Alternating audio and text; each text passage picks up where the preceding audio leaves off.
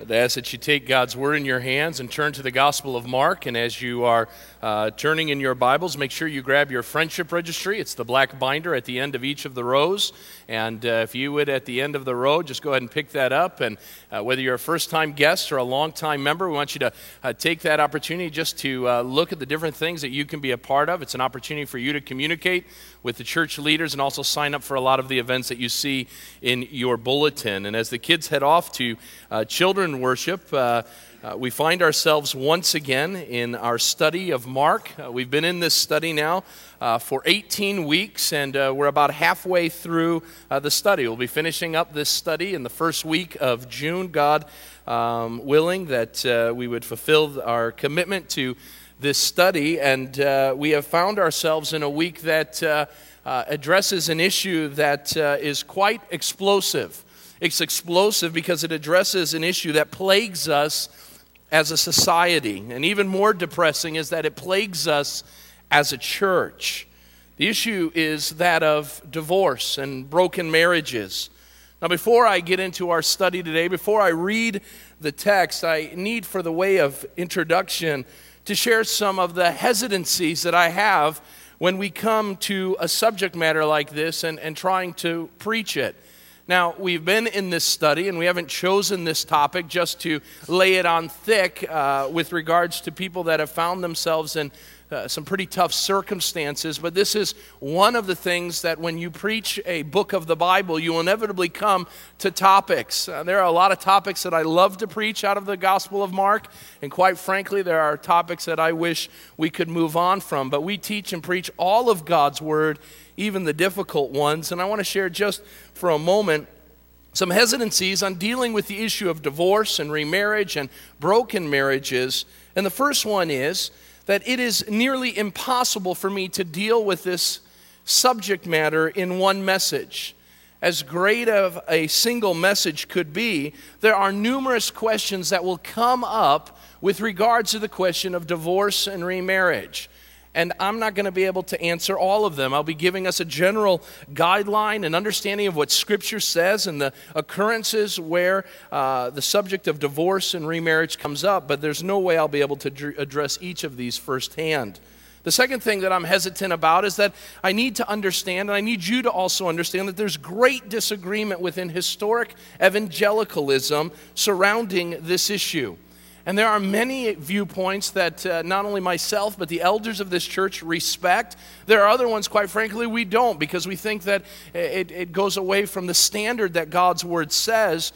But we as an elder team and as pastors of this church have come to a consolidated and united viewpoint on this subject matter, even though admits that under that heading there are differences amongst the elder team, even with regard to some of the nuances of the position that we hold as a church. The third thing I want us to remember is that in preaching a message like this, there must be found a delicate balance. It is very important that we preach and teach the Word of God, and that we preach it without compromise and without any question or any kind of wavering in our hearts. But as Jesus makes abundantly clear to us, is that we as His people must be like Jesus, who was filled with grace and truth. And we can think that truth is important, and it is.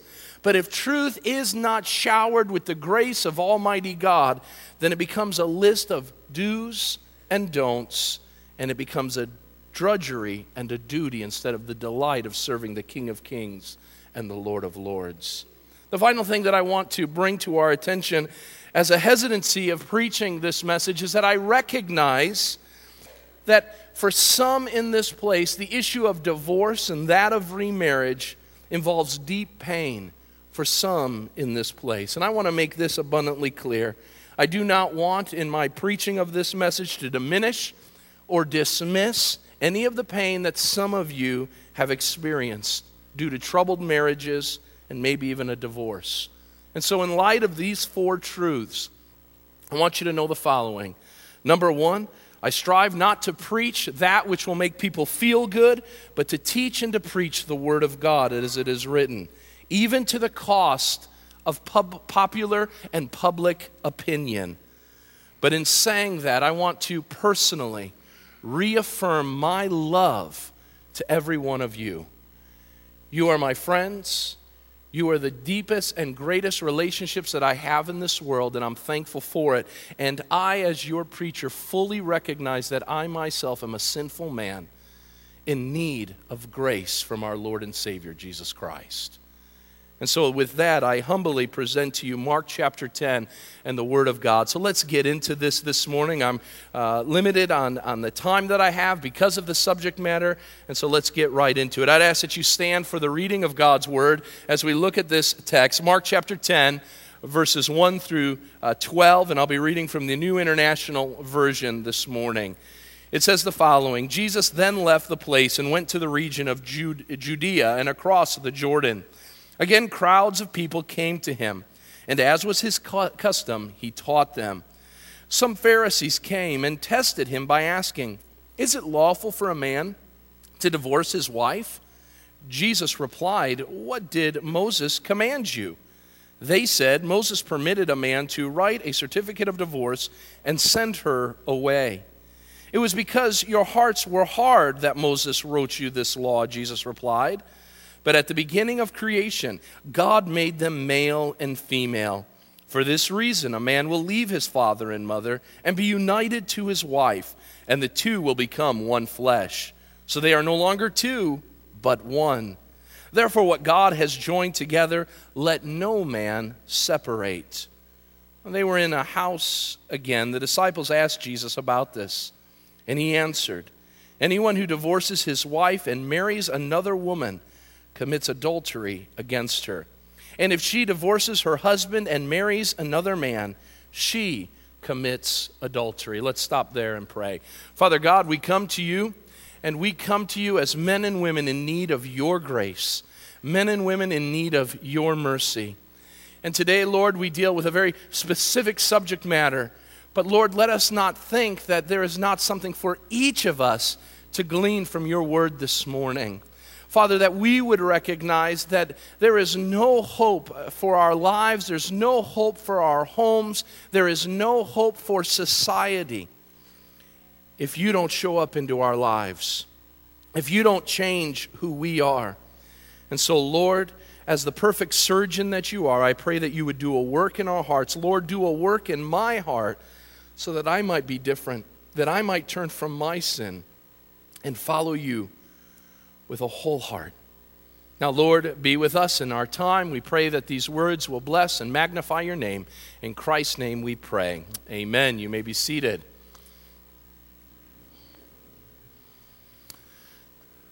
There's a battle that is raging in our world today, and it involves the family, especially with regards to the issue of marriage.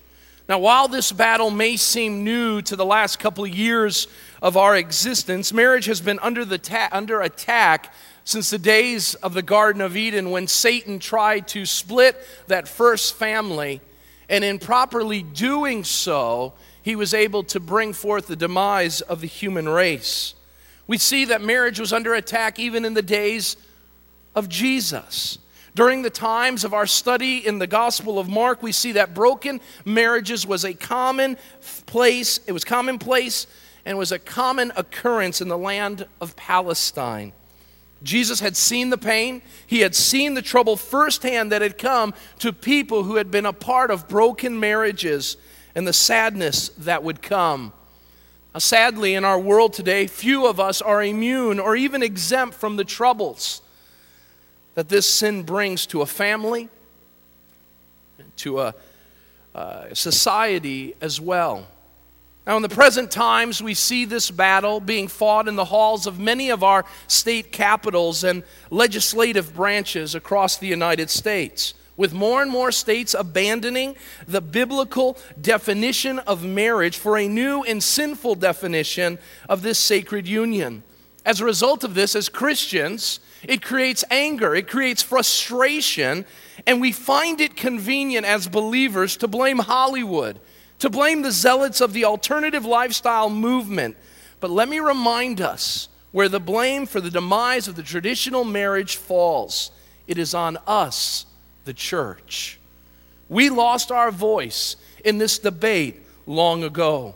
We lost our voice when we failed to live up to marriage that God has called us to live out, one of love and of sacrifice and forgiveness and a commitment till death do us part. We lost this high ground in the debate when we made marriage a drudgery, simply something to be endured instead of something that was to be enjoyed. We lost the high ground with regards to marriage when we made it disposable and we said that that was okay. And then we were okay as it became a thing that was outdated.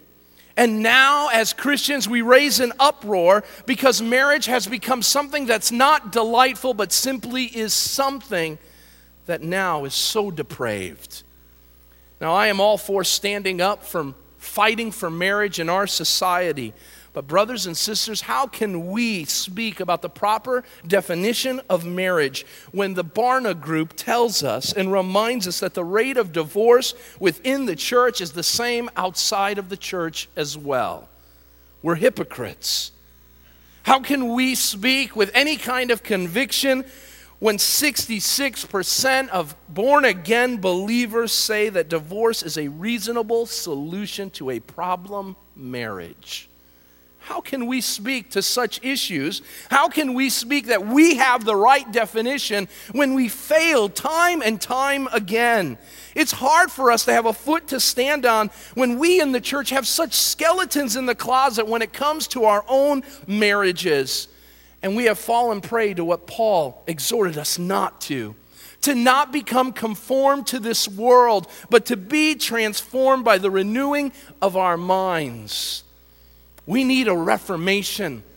We need revival in the arena of the Christian marriage. And until that takes place, we will continue to have zero voice in the halls of politics, in the marketplace, and in the workplace, and even in our homes when it comes to the definition of marriage. And so we have to look to what God's word says, and we have to see what Jesus says. And as we look at the life and the ministry of Jesus, and we come to this important text, we are reminded and we recognize the first thing that I want us to address this morning, and that is defining marriage belongs to God, not to a committee. Defining what marriage is belongs to God and not to a committee. Notice what the text says. It says, Jesus left the place and went into the region of Judea across from the Jordan. Again, crowds of people came to him, as was his custom, and he taught them. Now, some Pharisees came and tested him by asking, "Is it lawful for a man to divorce his wife?" "What did Moses command you?" he replied. They said, "Moses permitted a man to write a certificate of divorce and send her away." Now, let's stop there for a moment. These texts tell us that Jesus is in the area of Judea. Now, he has spent most of his time, up to about a chapter ago, focusing his time in the area of Galilee and near the Sea of Galilee, moving from north to south, east to west, but always staying within the area. But now he's starting to move farther and farther south into the area of Judea. And we know, and you can look at your text, it is only 52 verses away before Jesus enters into Jerusalem on the event that we celebrate on Palm Sunday. And so we are now in Mark's time frame, just a couple moments away from the last week of Jesus' life. And once again, the text says that a crowd assembles around Jesus. This is commonplace for Jesus. And it says that there's a crowd there to hear Jesus speak. But amongst the crowd, there are those that haven't come to hear Jesus speak, but the text says there are Pharisees in their midst. And they have come for one reason. The NIV says to test him. This was not an opportunity to genuinely question and to get some information to increase knowledge. But this testing in the original Greek language literally meant that there was a malicious motive behind it. Some translations do maybe even a better job of getting that original word hit in the translations when they use the word to trap him. The desire is we're going to use a question that's going to trap him, and after all is said and done, he's going to have some egg on his face, and hopefully we'll be able to hurt the the ministry of Jesus. This is what the Pharisees are wanting to do. Now, to understand this, we have to have a historic understanding. You see, in Jesus' day, there were two camps that fought over the issue of divorce. The disciples were there, and they listened, and they were probably wondering what Jesus was going to say. And the desire of the Pharisees was to split the camp of Jesus, who had been preaching and teaching, who had been healing people and casting out demons. They were hoping, let's shave off some people. We see this in the political realm all the time. Let's get the politician to talk about some things that will alienate and isolate his followers from him so that they'll vote for the other guy. That's what the Pharisees are trying to do. If we can get Jesus to side on one of the sides of the thoughts on divorce, then hopefully we'll at least lose at minimum maybe half of the people that are following Christ. Now, what are those two sides? History tells us that the first thought with regards to divorce was held by a rabbi named Hillel. Hillel held what would be called the liberal view of divorce. He taught that a man could divorce his wife under any and all circumstances. And I mean any and all. If a husband didn't like the way his wife cooked, if he didn't like the way she did her hair, if she didn't wear the right clothes, if she, God forbid, spoke ill of his mother, then he could divorce her. If she was infertile, if he was to find a prettier girl at the dance, then he could go give her a certificate of divorce, and it was the end of the discussion. As you can imagine, this was the popular view held by men everywhere in the area of Judea. And I will tell you, Hillel was the first proponent of not the no-fault divorce, but the her-fault divorce. The second view was held by a man named Shammai. Shammai was more conservative. And Shammai held to the idea that only grounds for divorce was the issue of adultery. Now, this thinking was held by a very small minority, while Hillel's view was the prevailing thought. And the thought that most Pharisees had, Shammai's view was held by a small group of conservative individuals. Now, the reason why Shammai had come to this point was because the existence in New Testament times of stoning adulterers, as was Moses' law. If someone was found to have committed adultery, you were to bring those two people out before the vast majority of the people, and you were to stone them to death, because the sin of adultery was something that God said was wicked in his sight. Well, the issue of stoning was no longer practiced by the Jewish people in New Testament times. And so what were you going to do? Shammai said that divorce would be the way to get out of the marriage. It seems, just as a way of speaking parenthetically, that Joseph, the earthly father of Jesus, would hold to this view when it says with such grace and tenderness that when he finds out that Mary is going to have a baby and that there's been no union between Joseph and Mary, that he would quietly divorce her. And it seems as if Joseph was a follower of Shammai, not a follower of Hillel. But this causes a great trap. Two positions. How would Jesus respond? Let me add just a little more to the fire, and that is that this would be a great trap because it's in the area of Judea. Judea was ruled and reigned by a man named Herod Antipas.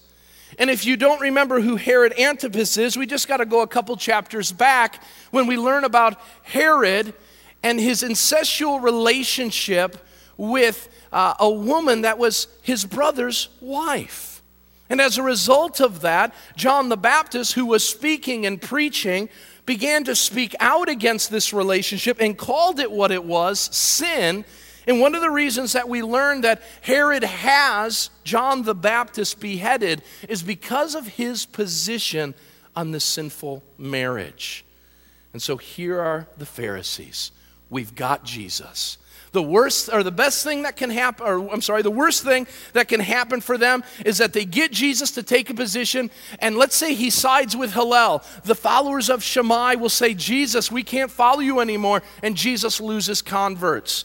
If he goes on the conservative side and follows Shammai, then the followers that were listening and following him, who also believed in the viewpoint of Hillel, would get up and leave, and Jesus would lose followers. The best case scenario is that Jesus would speak out in a land where a broken marriage and a sinful marriage had been established, and in speaking out words that Herod would get ticked off, as he did with John the Baptist, and he would have Jesus killed. The Pharisees sit there and say, this is awesome. We have got this guy cornered. Oh, they don't know who they're dealing with. In a debate where people saw fit to define what marriage looked like, Jesus reminds us that this is the Lord's decision.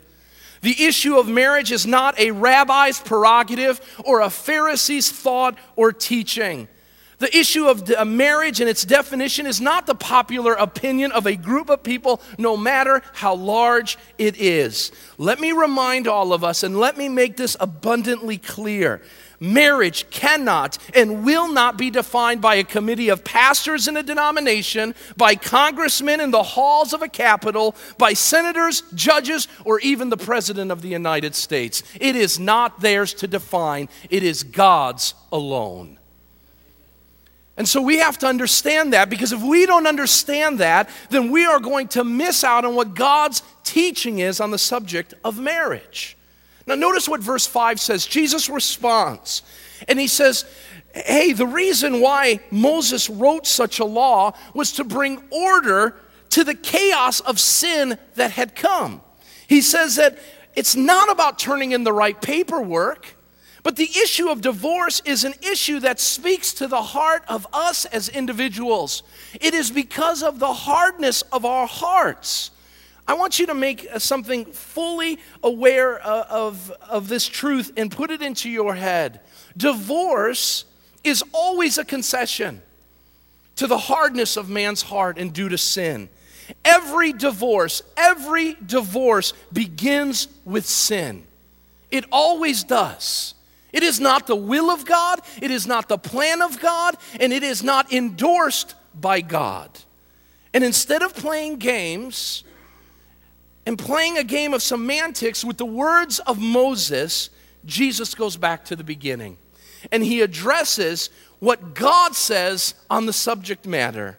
And he says, before you start mincing the words of Moses, let's be reminded of what the Creator said about his institution of marriage. And to do so, it involves, first of all, recognizing its origin. Write that down. Its origin. Notice what Jesus says in verse 6. But at the beginning of creation, God made them male and female. The idea of marriage is not man's invention. Adam did not walk around the garden and talk with the animals and then see Eve and say, hey, how are you doing there, hot mama? Why don't you come and let's date for a little while? Why don't you go, and I've got a nice place where we can enjoy a quiet meal and we can get to know each other, and then we'll see how things go. Maybe we'll habitate for a while, and then we will maybe get married. This wasn't Adam's invention. It was God's invention. And it is as old as the Garden of Eden. Now notice what he says. It started at creation. It's from the beginning. Brothers and sisters, the church didn't invent marriage. God did. He did in the garden. Now, something that we have lost sight of in the American culture today is that when we see how God created marriage in the beginning, that from the beginning it involved a defined couple. It involved a defined couple. Listen to what he says. This is Jesus sharing. But at the beginning of creation, God made them male and female. It's a man and a woman. For those who think that Jesus would be liberal on this social issue is just plain silly. God made them male and female to enter into marriage. Now, why would he do that? Because God is good, God is right, and God knows best. And the reason why he does it is because a man and a woman would complement each other. Complement each other in a way that a man and a man couldn't, and a woman couldn't. And so God, being our creator, says this is how it works. While man and woman are same in many ways, with similarities to who they are, a man is deficient and a woman is deficient for the issue of procreation, for the issue of lifelong companionship, and for the foundation of the family. We can't do it, guys, on our own. Women, you can't do it. I know some of you wives think you can, but you need your husband. And literally what God says is that he made woman in Genesis to be a suitable helper. The Hebrew literally means a corresponding partner. Not one that bumps up against it, but wonderfully and beautifully and miraculously and spiritually corresponds to take two and make them one. We need to know this and address this because Jesus again affirms and reaffirms that if marriage hasn't changed since the beginning, then we need to continue to live out how it was defined in the first place. Now notice Jesus then goes on and he addresses a second issue. And this issue is a question that we have in our society today as well. We talk about the origin, but we also have to understand there's an order to the events of a marriage. Now this is an area where we have fallen on our faces in society in recent years. But notice there is a proper order to how marriage is supposed to take place. There are 4 steps. Number 1, it involves leaving your parents' house. Leaving your parents' house. The idea here, what the text says, Jesus says, for this reason, a man will leave his father and mother. He's got to leave mom and dad. He has to be able, if he wants to get married, please hear me, young people, if you want to get married, you have to be able to function on your own. That means you can't rely on your parents' emotional stability. You can't rely on your parents' financial stability. You can't rely on your parents' decisional, if you will, ability. You have to be able to stand on your own. You can't keep going back to mom and dad and asking for an allowance. You've got to be able to stand on your own. Now we get this idea, we think it's cute. And I've seen pictures where there's these little toddler kids and the boy is dressed up in this tuxedo and he's holding a ring in his hand, and then there's this little toddler girl and she's wearing a dress and she's got a bouquet of flowers, and all the ladies in the place say, oh, how cute. The problem is while something may be cute on a piece of art, it is devastating in the real world.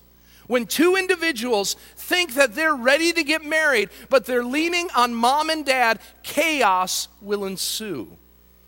And so what Jesus is saying is you're going to be involved in marriage, then it involves maturity.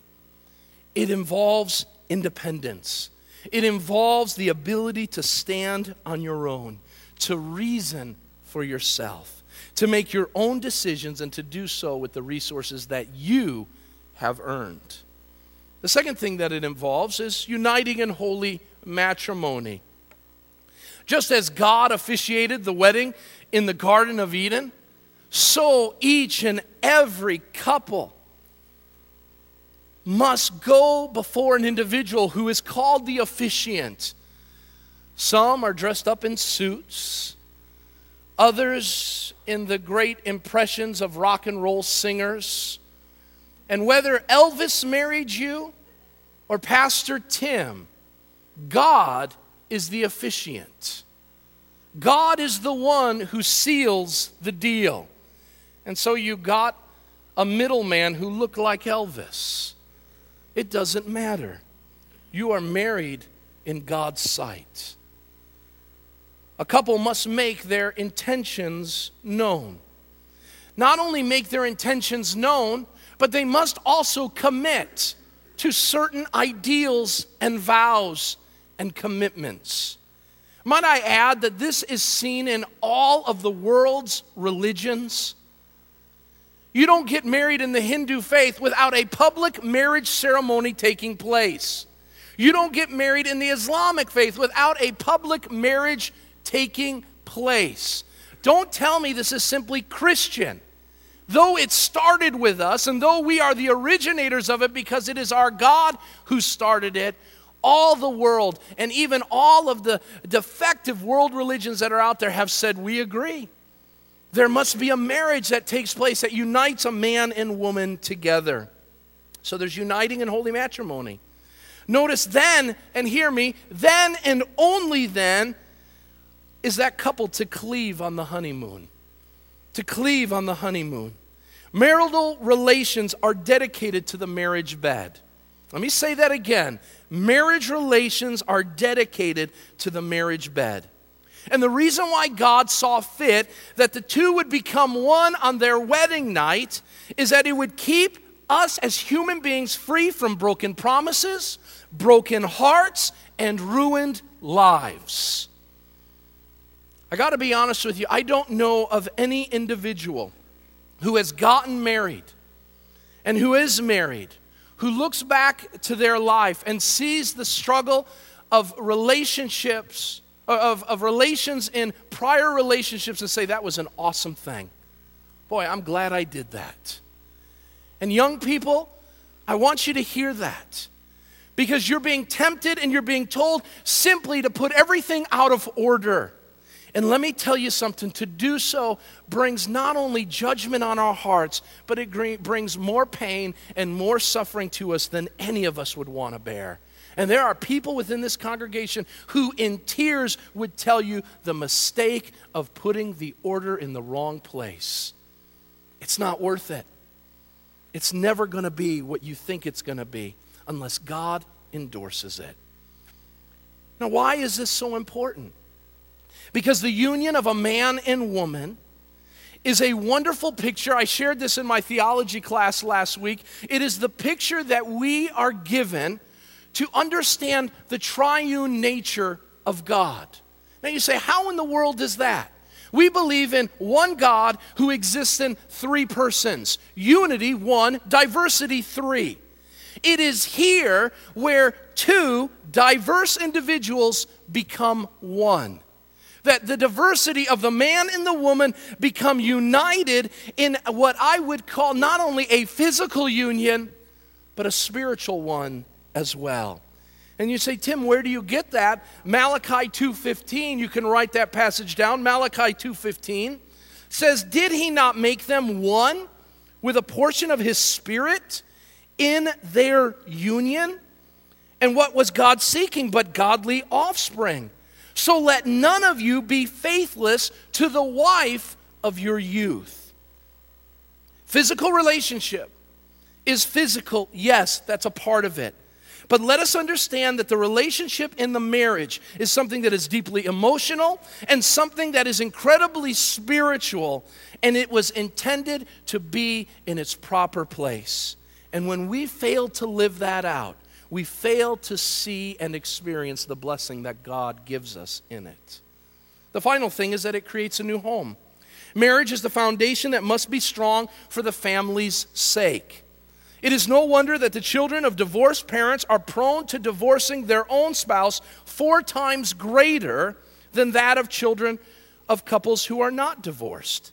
And the reason why Jesus says this is he doesn't want us to break up our marriages. He doesn't want us to fall to the sin of broken marriages and hurting one another. And so he says, notice what the text says, to cleave. The idea of cleaving is being stuck like glue. And to cleave means to endure suffering, to pursue forgiveness, accountability and commitment, and a lot of prayer. I am so thankful that my wife has made a commitment to cleave to me. And you may not believe it, and that's okay, but Amanda has had so many reasons on why she should say, you know what, Tim, I'm out of here. Just live with me for a day. And Amanda says, no, what God has put together, and I don't know what I saw back then, but I cleaved, and so I'm here. She shows the love and the patience and the endurance of what every godly individual should strive for. And for that, I'm blessed. Notice that Jesus says this is an obligation. We must remember, write this down, we must remember that within this obligation, that marriage is a covenant, not a contract. Marriage is a covenant, not a contract. The Pharisees had made this an issue of contract. If I turn in the right paperwork, then everything is fine. But notice he says, what God has joined together, let no man separate. There's a covenant that takes place, and there's a difference between covenants and contracts. Contracts involve promises. Covenants involve people. Contracts are what we do in business every day. There's a contract between a teacher and a student. There's a contract between a seller and a buyer. What you say in a contract is you say, and in my world of catering, someone calls me and says, I want this catering to be done. I want this food to be served at this time and in this place. And I say, okay, this is what it will cost me. And so there's a transfer of things. I live up to my end of the bargain, and the person lives up to their end of the bargain, and there is finances, there is something that is transacted. They give me money, I give them food with a smile. That's business. Marriage is not a business. Marriage is not a business transaction. Contract says, if you don't live up to your end of the bargain, then I can get out. But a covenant says, listen to me, even when you fail, spouse, to live up to your end of the deal, I will remain committed. Whether in good times or in bad, whether in sickness or in health, whether in richness or in poverty. Can I say it is a sad day when you can get out of your marriage a lot easier than you can out of most cellular phone packages? Isn't there a truth to that? Two people say we want out, they sign on the dotted line, it's over. But man, if your phone doesn't work, you're stuck with it for 2 years. Understand the next thing is that marriage is permanent, not just for a period of time. In October, I read a report from Reuters news agency that said there was a plan and legislation that was planned in Mexico to combat the massive divorce in their country by making marriage short-term. And so what the legislators said in Mexico is we would make marriage begin and have a 24-month term, 2 years, and then there would be a re-upping opportunity. So instead of saying, death do you part, they say, well, we'll see how you do, bucko, and if you don't live up to your end of the bargain, I'm out of here in 2 years. Again, a little bit odd that we take the 2-year contract of a cellular service plan and we put it into what God intended for marriage. Here are the Pharisees, and just like us today, we address the symptoms and the symptoms of the sin instead of the root of the problem, the hardness of the hearts of us as people. And we as God's people have to stop conforming and allow God to transform our marriages. Because when we do, something beautiful comes to light. When we begin to do what God intended and commit as God intended, we will do things that we never thought were possible within our marriage. You say, Tim, but you don't know my husband. Well, saturate it with the love of Christ, and I will tell you that God loved the unlovable, and so can you. But you don't know my wife. She nags, and she's always on me about this, that, and the other thing. Well, you know what? Have you listened to some of our prayers to our Father in heaven? Nag, nag, nag, nag, nag. God, give me this. God, give me that. And what does God do? He remains faithful. Robert and Muriel McQuilkin were married for 60 years. 22 of those years would see Muriel battle early onset Alzheimer's.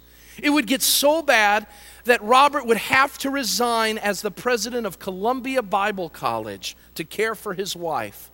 The last 10 years in a state where she would not even recognize him.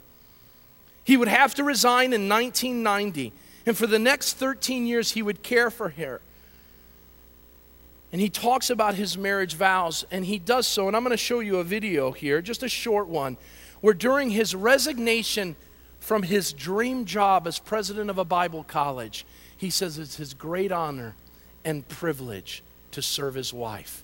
Notice as we watch this that marriage is not a contract, but a covenant, and it's not for a period of time, but forever.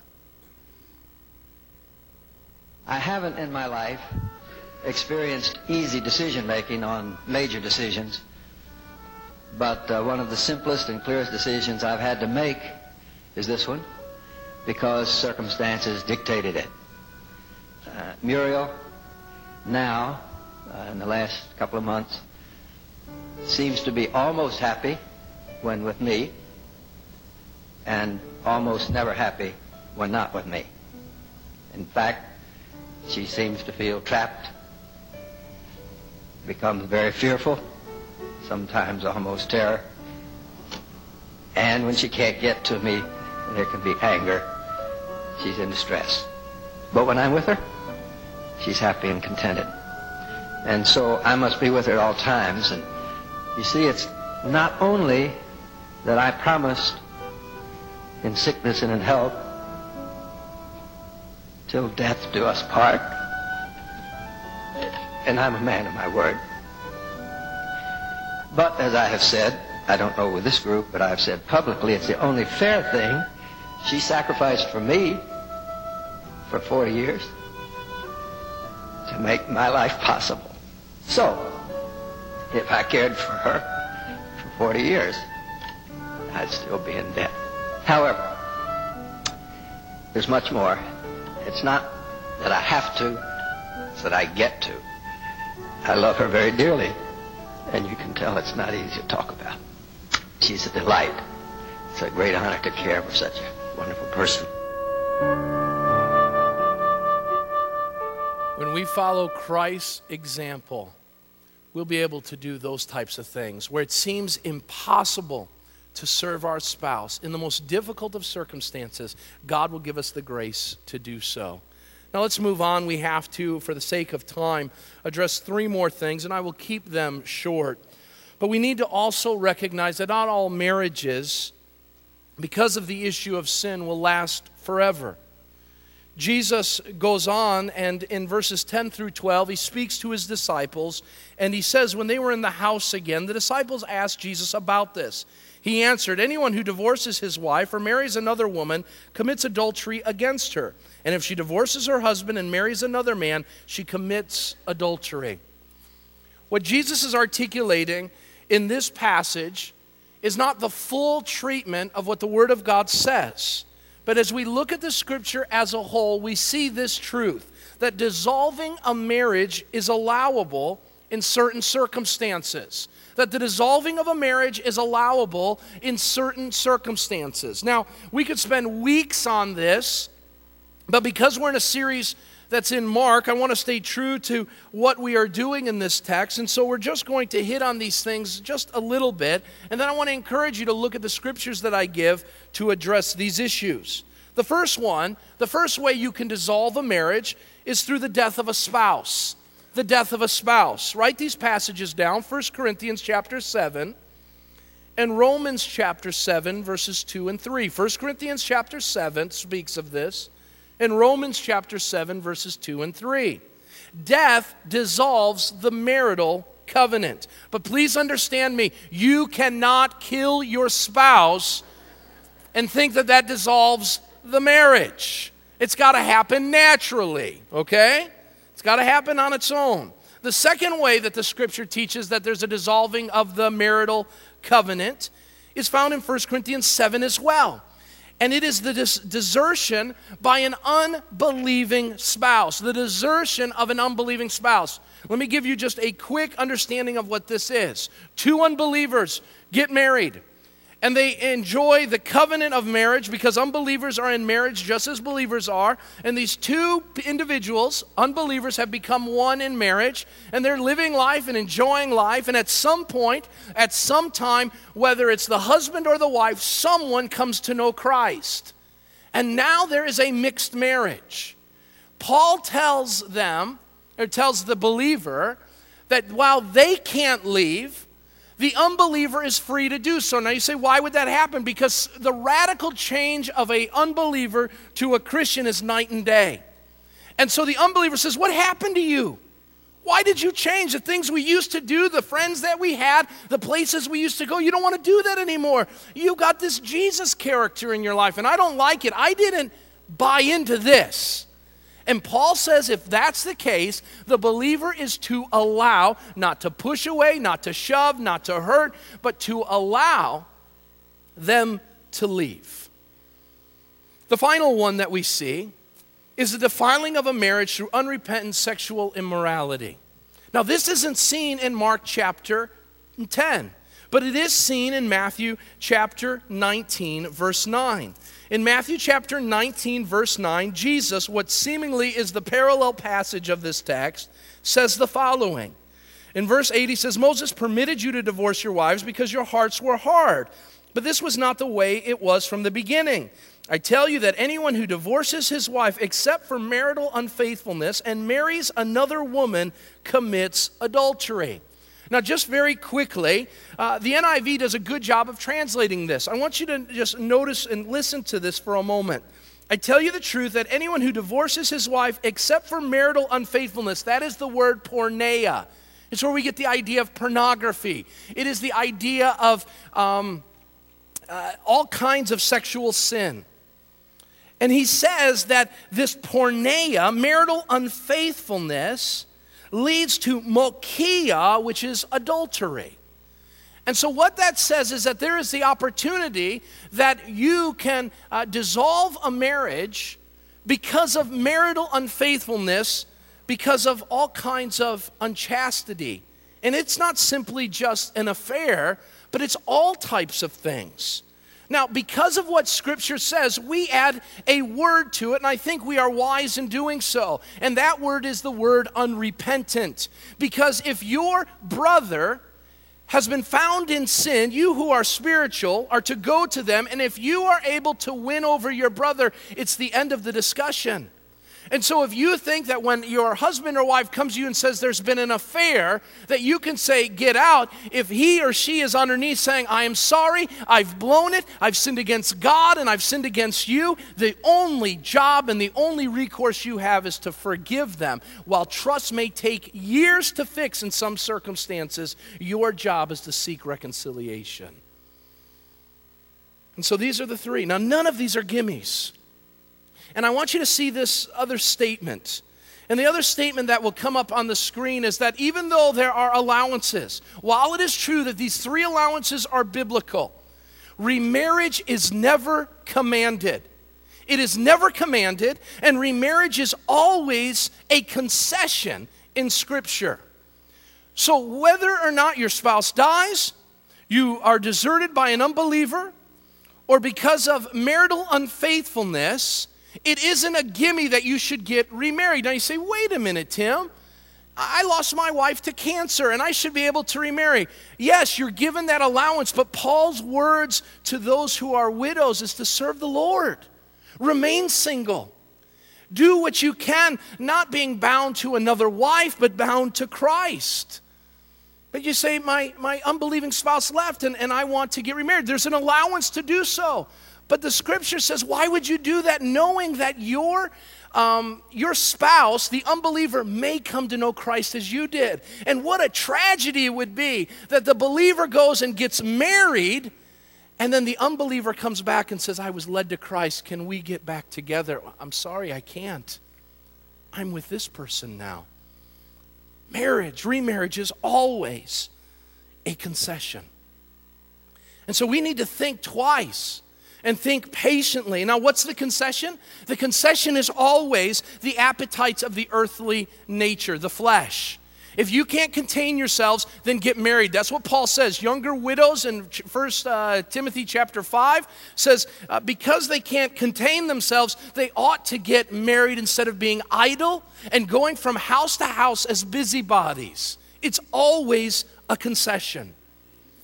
What he is saying is remain single. Now, I know that this is a hopeless venture for some. Paul reminds us, though, that the single life is one that carries far less worries, burdens, and pains, and allows us to stay focused in on Christ and his kingdom. Now, we need to understand one other thing, and that is, and write this down as well, because this is the third point, divorcing one spouse for unbiblical reasons and marrying another is considered adultery. Wow, Tim, you really mean that? I don't. The scriptures do. We just have to look again at the text, and we don't have to understand the Greek for it. Anyone who divorces his wife and marries another woman commits adultery against her. And if she divorces her husband and marries another man, she commits adultery. Now you say that truth is difficult. And you say, Tim, what about my circumstances? I'm in an abusive relationship. I'm in a dysfunctional relationship. I'm in a cold relationship, a non-satisfying relationship, a struggling relationship, a marriage that has irreconcilable differences. To answer those and say that they are not the cause of adultery is to go outside of the Bible for an answer to fulfill what you want it to say. Now, a word to that. If you find yourself in a situation where your life is in danger, you don't stay there. Get out of the house, seek shelter, and call the authorities to get help. No one ever is to be abused or treated in an inhumane way, in any way. But divorce is not an option. And as sad as I am to say that, it goes against what Scripture says. Divorcing one spouse for any other reason than those first three and marrying another individual is considered adultery. I could go a lot more on this, but I'm going to stop there. And let's give you one final point before we close this out. If we want to find the heart of God and the hope for our homes with regards to marriage, then it involves one final thing, and that is declaring a war on divorce and celebrating marriage, because it's at the heart of God. Now, let me tell you right away that when I say declaring a war on divorce, I don't mean declaring a war on divorced people. Some of our most faithful, some of our most generous, some of our most spiritual people in this place are people who have endured the struggle of divorce in their past. And they are to be loved, they are to be cherished, and they are to be held in the highest of regard. Divorce at Village Bible Church, if it is in your past, is not a scarlet letter to be shunned. It is to be shown with grace, mercy, and love. And so if we're going to declare a war on divorce, why would we do that? Because the Scripture says that God hates divorce. And wouldn't it be important if we as a church would hate the things that God hates and love the things that God loves? So let's be a church that hates divorce, that hates the problems and the troubles that come with divorce and the breakdown of the family that ensues, and let's start loving marriage, and let's start supporting marriage, and let's start embracing the covenant of marriage in a way like never before. Now, if we do that, it means some different things for some different people. And so let me close with this. Number one, I want to speak a word of encouragement to all of us. Number one, to those who are divorced. To those who are divorced, I want you to hear my heart, and that is, my heart breaks because I recognize the pain and the turmoil that you have endured.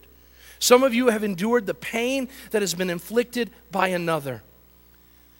And you sit there and say, Tim, you're really laying it on thick. Well, let me tell you something. In this church, we are not partial to putting people on the hot seat. And this week may be the week you feel a little hot under the collar, and that's okay, because last week it was me.